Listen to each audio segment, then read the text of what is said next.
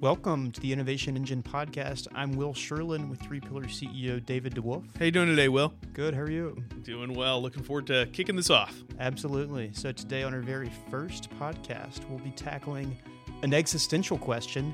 Is it time to bury the word innovation? Is innovation dead? Is that the question? I don't know. Interesting one to dive into. Oh, let's hope not. We'll have to rename the podcast. We'll also be talking about whether or not innovation is something you can taste. Taste.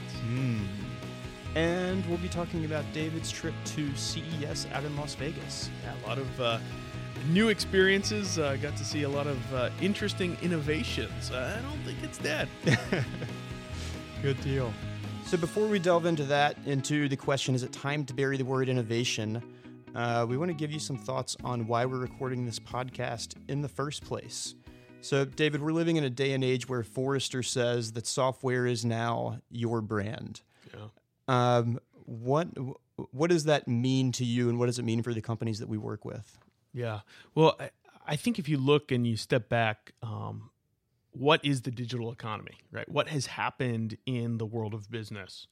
What you see is that more and more businesses are becoming software businesses, right? They say software is your brand because software interacts with your customer more than your people do, more than any other way that your business interacts with your customers is through your software these days. And if you don't reinforce your brand image through the software that you build, if it's not something that reflects your values, your culture, your value proposition at the end of the day, then you have a brand message that is being pushed to your consumer in the predominant means for interaction with them that is fighting against the branding that your marketing department is doing. And so I think ultimately that's what the digital economy is all about, is interacting with customers through digital means. And even traditional services companies, even traditional businesses that aren't thought of as technology companies today have that mindset. And these companies are building brand new revenue streams, brand new customer interactions, brand new business units that are based on software and the delivery of information, content, interaction through these software channels. And to me, that's what it's all about. That's what the revolution that's been going on in the past several years is all about, and where it brings us today. Nice. Thank you. So, yeah, I think that kind of ties it back to our reason for being, essentially, is to provide companies, whether we work with them or not, with the means to propel their businesses forward.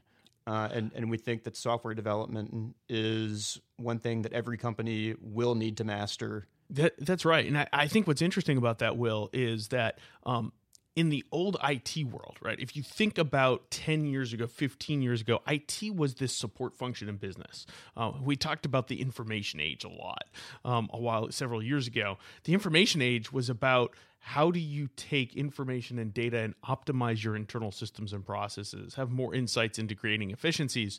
Today, in the digital economy, information age 2.0, the next generation of that is turning it on its head. And how do you interact with your customers with information and data? And how do you drive incremental business value, not because you're pinching the pennies inside, but because you're adding more value to your consumer through that software, through the information you give them, through the data.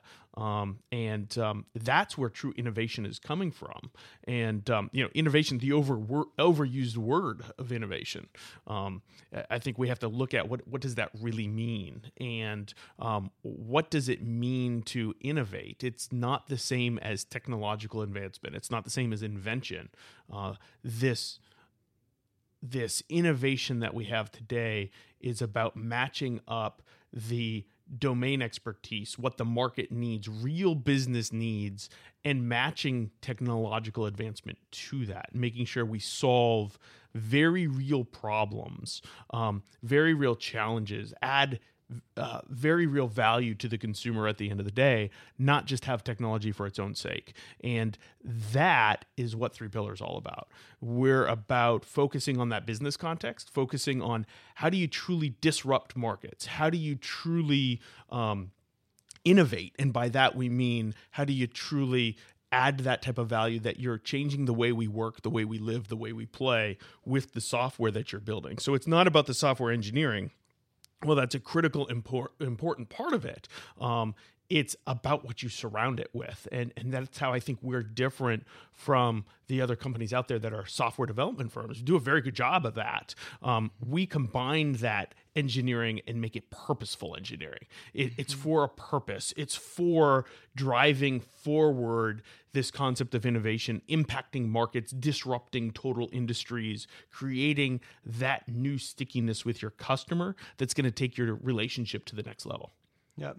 So you talked about innovation being an overused word, and that's one of the prompts that we discussed leading up to this podcast. There was a good article in the Harvard Business Review that I don't know that we necessarily agree with, but it made some interesting points that innovation, it pops up all over the place. Kellogg's last year, their CEO caught some heat in the HBR article and in a Wall Street Journal article for deeming a new brand of their Pop-Tarts innovative. Right. So how do you? It's a buzzword, right? So Sure. Everybody wants to be innovative, but that doesn't mean that they are, right? Mm-hmm. And I think the new flavor of Pop-Tart, is it really innovative? I don't know. Well, we may find out in a few minutes. Okay, good. Yeah. There are two different kinds of Gone Nutty Pop-Tart. Okay. One is chocolate covered, one is plain. Mm. And there are a few other flavors that I suggest may also be innovative, and they may have missed the boat on picking out which one they really thought was truly innovative for 2013. Okay. So we'll do a little taste test later on, maybe pass it around the company and see what people think. I love it.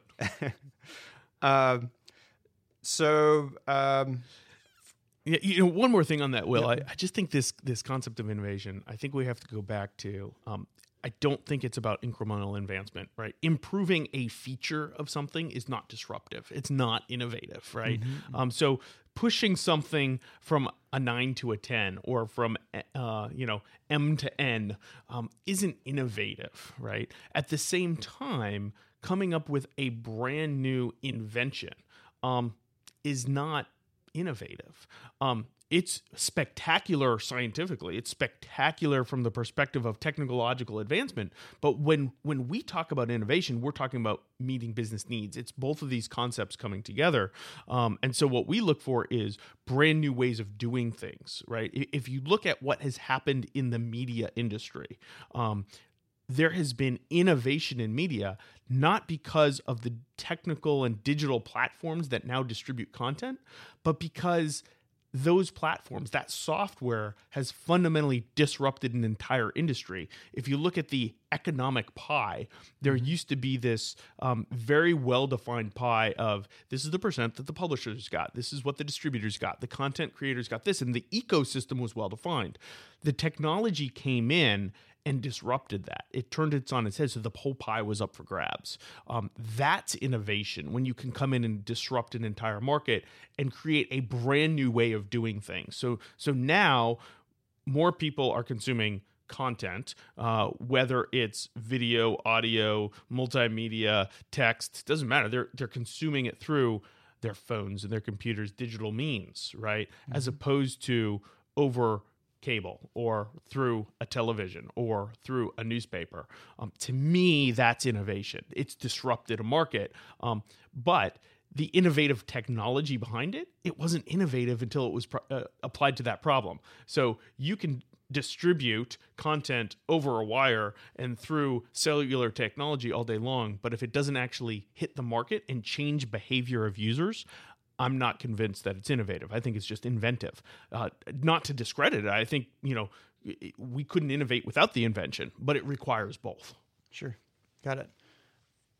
So just to throw a few stats out and maybe combat a little bit of the notion that innovation is dead. Nick Bilton, who's the writer for the Bits blog and the New York Times, recently had his 1000th blog posted or published rather. Over the course of 4 years since 2009, since Nick Bilton started blogging for the New York Times, Apple's market capitalization was 180 billion, now 500 billion. There's a great example, right, Will? I mean, think about how they've innovated. All of the technology of the iPhone existed before the iPhone, right? It took this concept of a digital music player and combined it with the concept of a cell phone and combined it with, access to, data or content through the web. It just put it in one device and gave it a form factor that people wanted to use in a new way.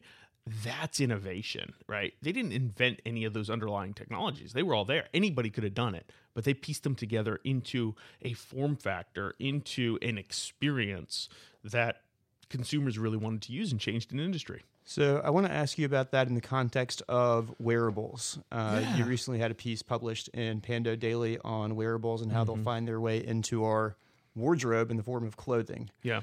I'm curious to see how the whole smartwatch thing unfolds. Sure. And to see if that's actually a product people use. My supposition is it's an additional product that nobody necessarily needs because they already have it and they're carrying it around. Maybe not so much, right? In their pocket.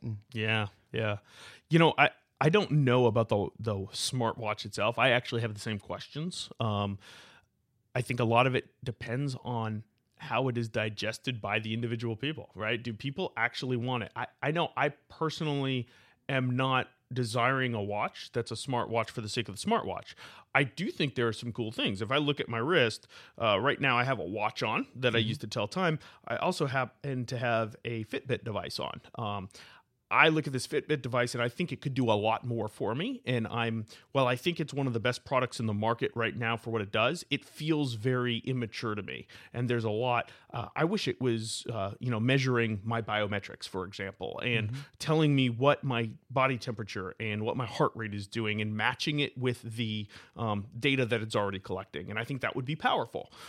When I think about smartwatches and the evolution, what I think is probably going to happen is that some of these different things are going to start to combine and we're going to figure out how consumers want to use them.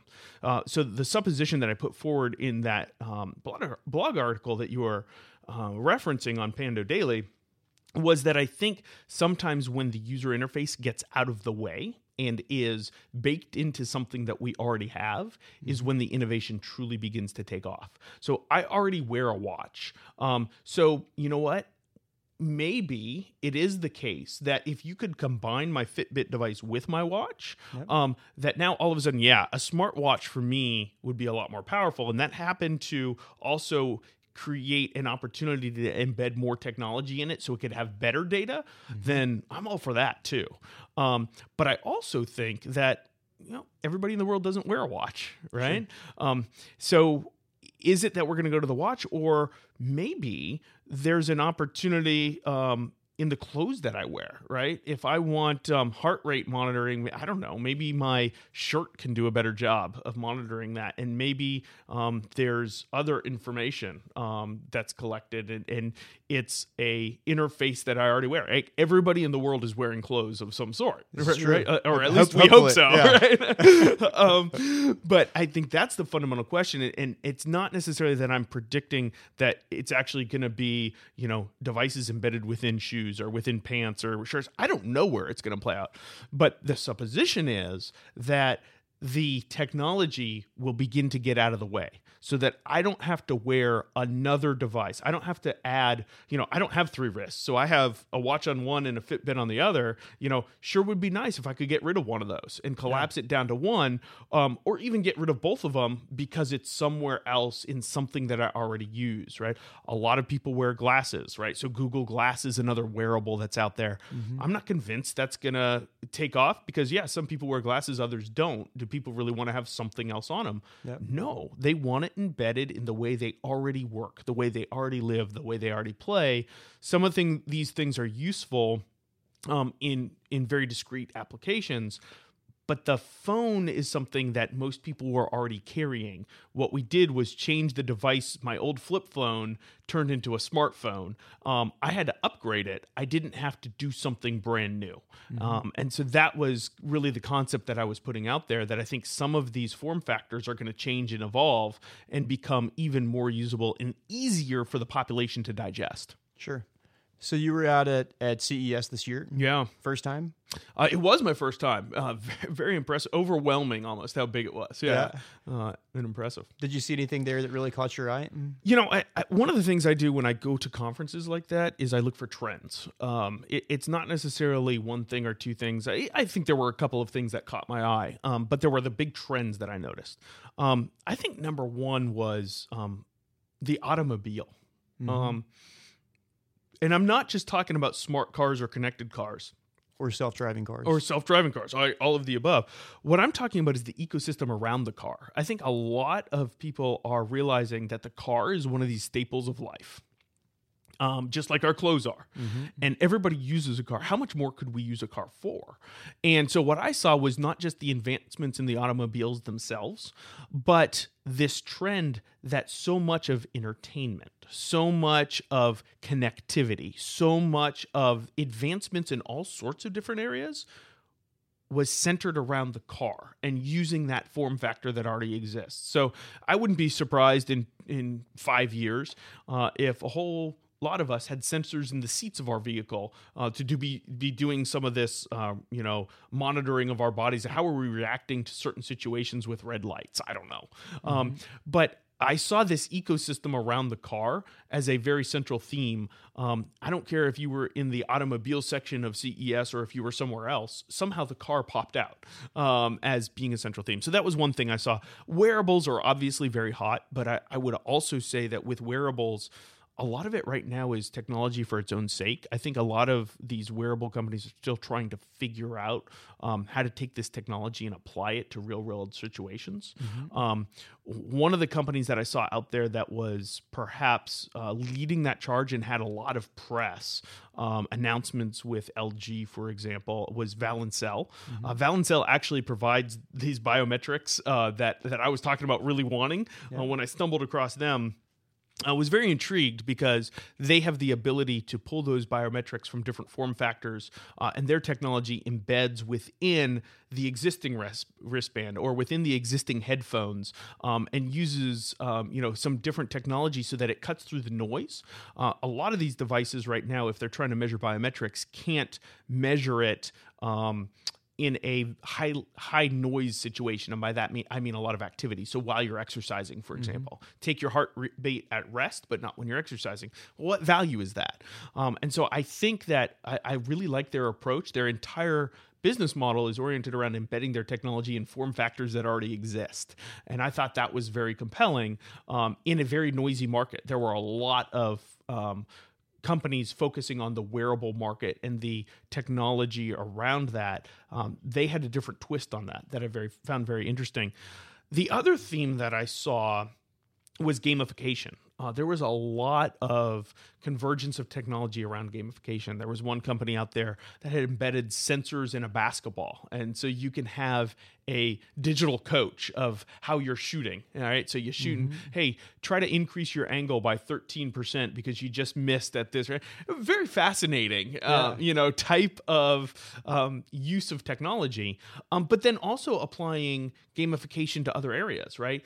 Learning and education. How do you use the natural learning that occurs in a game and that addiction to the fun and the experience of it to impact different periods of life? And I think gamification is something that I see growing a lot as well. So those are the three trends I really saw. The importance of the automobile ecosystem, not just the advancement in the automobile itself, the wearables and how they're advancing, and how they need to really figure out their place and how to get out of the way.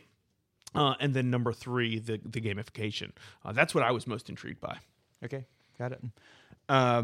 Well, are you hungry? Did you have breakfast? I'm not a breakfast guy. I should. My wife tells me all the time it's the most important meal of the day, but I usually just have Starbucks on the way in. Well, so I am hungry. It's that time of day. Great. Let's maybe try some Pop-Tarts and see if we can taste innovation? Let's see if we can taste it. All right. I'm all for it. All right, so we'll get some photo evidence of this so that we have it for posterity. But what we have in front of us are 4 different kinds of Pop-Tarts: the Gone Nutty peanut butter and the Gone Nutty chocolate fudge. What is it?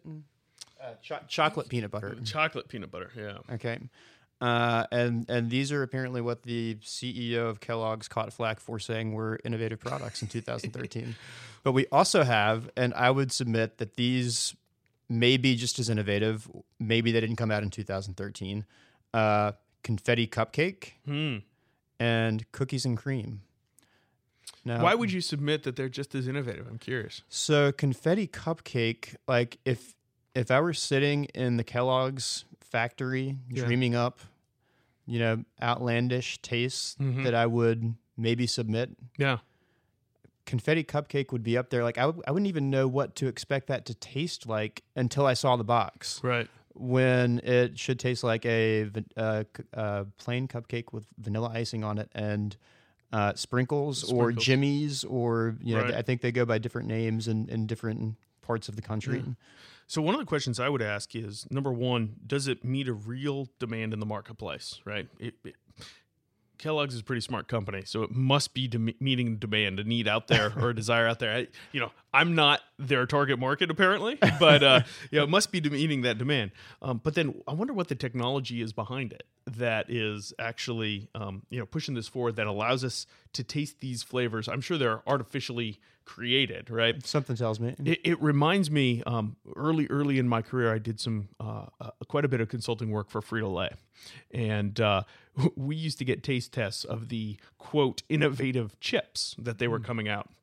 And I remember when the 7-layer burrito chip was first come out. And I don't even remember if it actually ever hit market or not.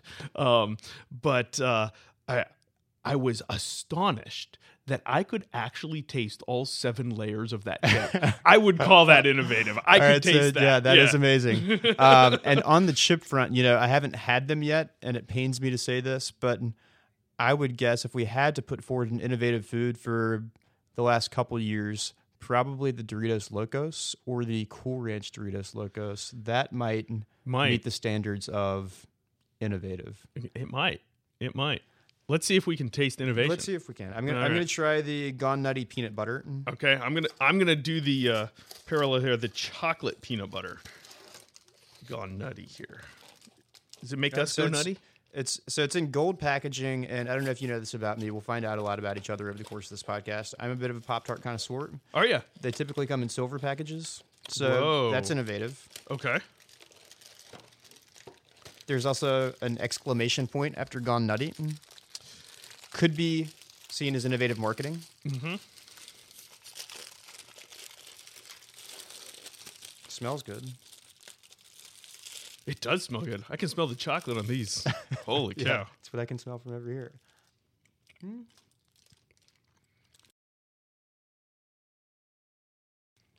The peanut butter is good. Try this chocolate peanut butter, Mom. See what you think. I got to try the pure. The chocolate overwhelmed me a little bit with that one. I'm not sure if this is turning into a taste test or a real judgment of innovation. Yeah, maybe a little bit of both. Wow. So I'm not getting innovation out of it. Nothing wild. Like that 7-layer chip that I have. I was like, wow, how did they do that? That's got to be crazy. I go in and figure out the science. Not even in like the back end or the aftertaste? I'm not. Like when you have wine and you get a little hint of oak on the back end? I'm not picking it up here. All right. I feel like they put chocolate and peanut butter into a Pop-Tart. What do you think? Are you picking up the innovation? I don't know if I can taste the innovation. I thought I could smell it when we opened them up. It was powerful. I don't know if it was innovative.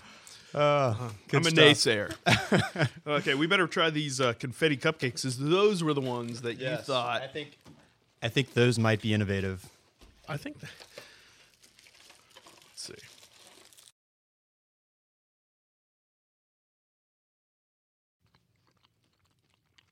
Cookies and cream is also good. Tastes a lot like the Gone Nutty chocolate. Here's your confetti cupcake here. So I have a confession to make. I'm not a huge cupcake fan. Frosting for me is not one of my favorite things. Okay. And I taste a lot of frosting there. So I'm not sure if I'm a good judge because I'm not impartial. Sure.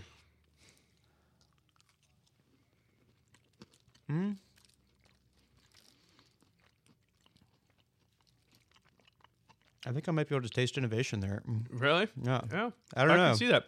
I mean, you definitely taste the jimmies and the frosting, right? Yeah, for sure. You can taste the jimmies without a doubt, which is probably my favorite part. All right. So there you have it. I think, what are we saying? Not incredibly innovative, but there may be an element that we can cut the guy a little slack, huh? Yeah, I think innovation is not dead. So I think it's alive and well. You know, maybe not in the particular flavor of Pop-Tart that they claimed, but I think it's still with us. I think it's probably not a word that we should banish from the lexicon. Maybe we should talk about it less, but not on this podcast. And maybe we should talk more about how you actually do it. Yeah. And talk about what it really is, so that we can help others crank up their innovation engine. Yeah. Drive that machine that propels businesses forward, for sure. All right, good deal. Well, that about wraps it up for this edition of The Innovation Engine. Thank you very much, David. Absolutely. Thanks for hosting today. It was a great conversation. I don't think innovation is dead, and I'm not convinced you can taste it. Well, the jury is out on whether or not you can taste innovation. Maybe you can be the judge of that. Next time, we'll have Dan Clausen on to talk about innovation in the enterprise. And he'll be sharing some real-world experiences from his time at PBS. Until then, enjoy those Pop-Tarts.